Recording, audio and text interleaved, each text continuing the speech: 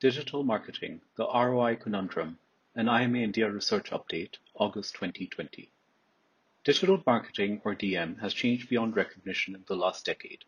New DM channels like social media marketing have opened up, supplementing older ones such as mobile or SMS.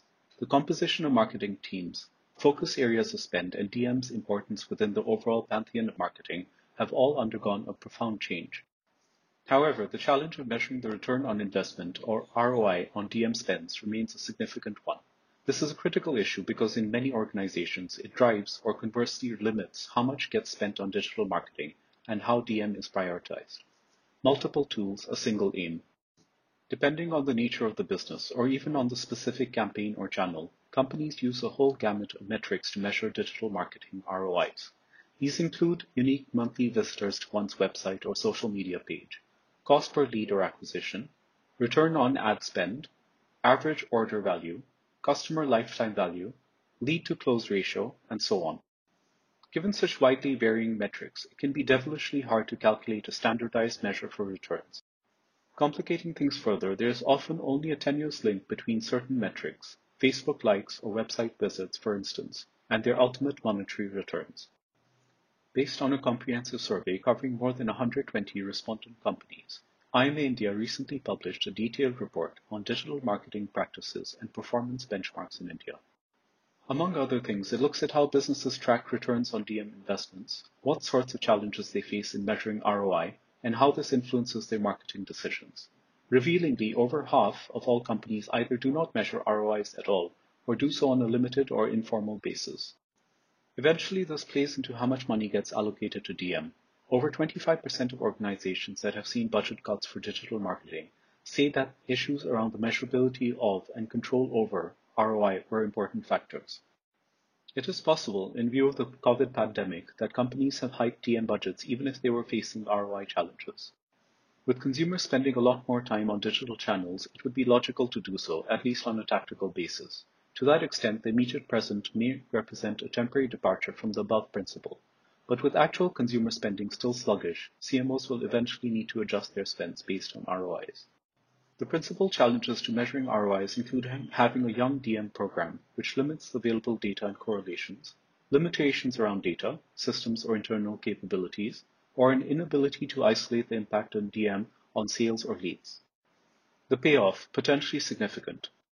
Firms that do track ROIs focus mainly on incremental sales, new leads, or impressions. At the median, returns reported by such companies are in the range of 10 to 15%, but are heavily dispersed. Nearly 40% of companies see returns of 20% or more, but about 20% have recorded negative or sub 5% return. What drives these results? Company size plays a role, with both larger, those with revenues of 2,500 crores or more, and smaller ones, that is less than 500 crores, outpacing mid-sized ones on returns. Large companies tend to have more resources to invest and are therefore better equipped to drive integrated campaigns where all cogs work together to generate high ROIs.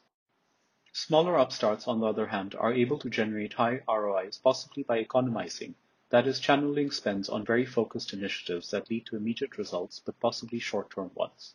There are also significant differences across sectors, with IT and ITES firms generating outsized returns on their digital spends.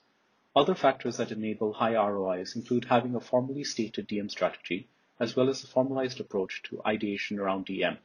One interesting finding from the study was that firms at a relatively early stage of DM maturity, that is 1 to 2 years, generate higher ROIs than those that have been doing it for a long time, 5 years or more. Possibly this is because the large gains that come from the initial push into digital marketing even out over time. It can also be on account of the fact that as an organization's DM strategy matures, it focuses on broader objectives that do not have an immediate or identifiable financial payoff. For example, reputation management, thought leadership, or crisis management.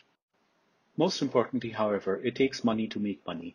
Controlling for all other factors, businesses that spend proportionately more on DM relative to other marketing channels tend to enjoy the highest ROIs from it.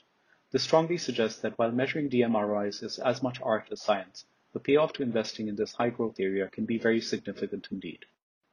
This intrinsic conundrum of digital marketing is one of the most revealing lessons of our benchmarking study. As this paper noted in the beginning, a low or unclear ROI is a major reason for companies to cut back or limit their spending on DM. Yet as noted subsequently, high spending leads to high returns, or conversely, that low spending is itself a limiting factor. At some point, the cycle of contradiction can only be broken by a leap of faith.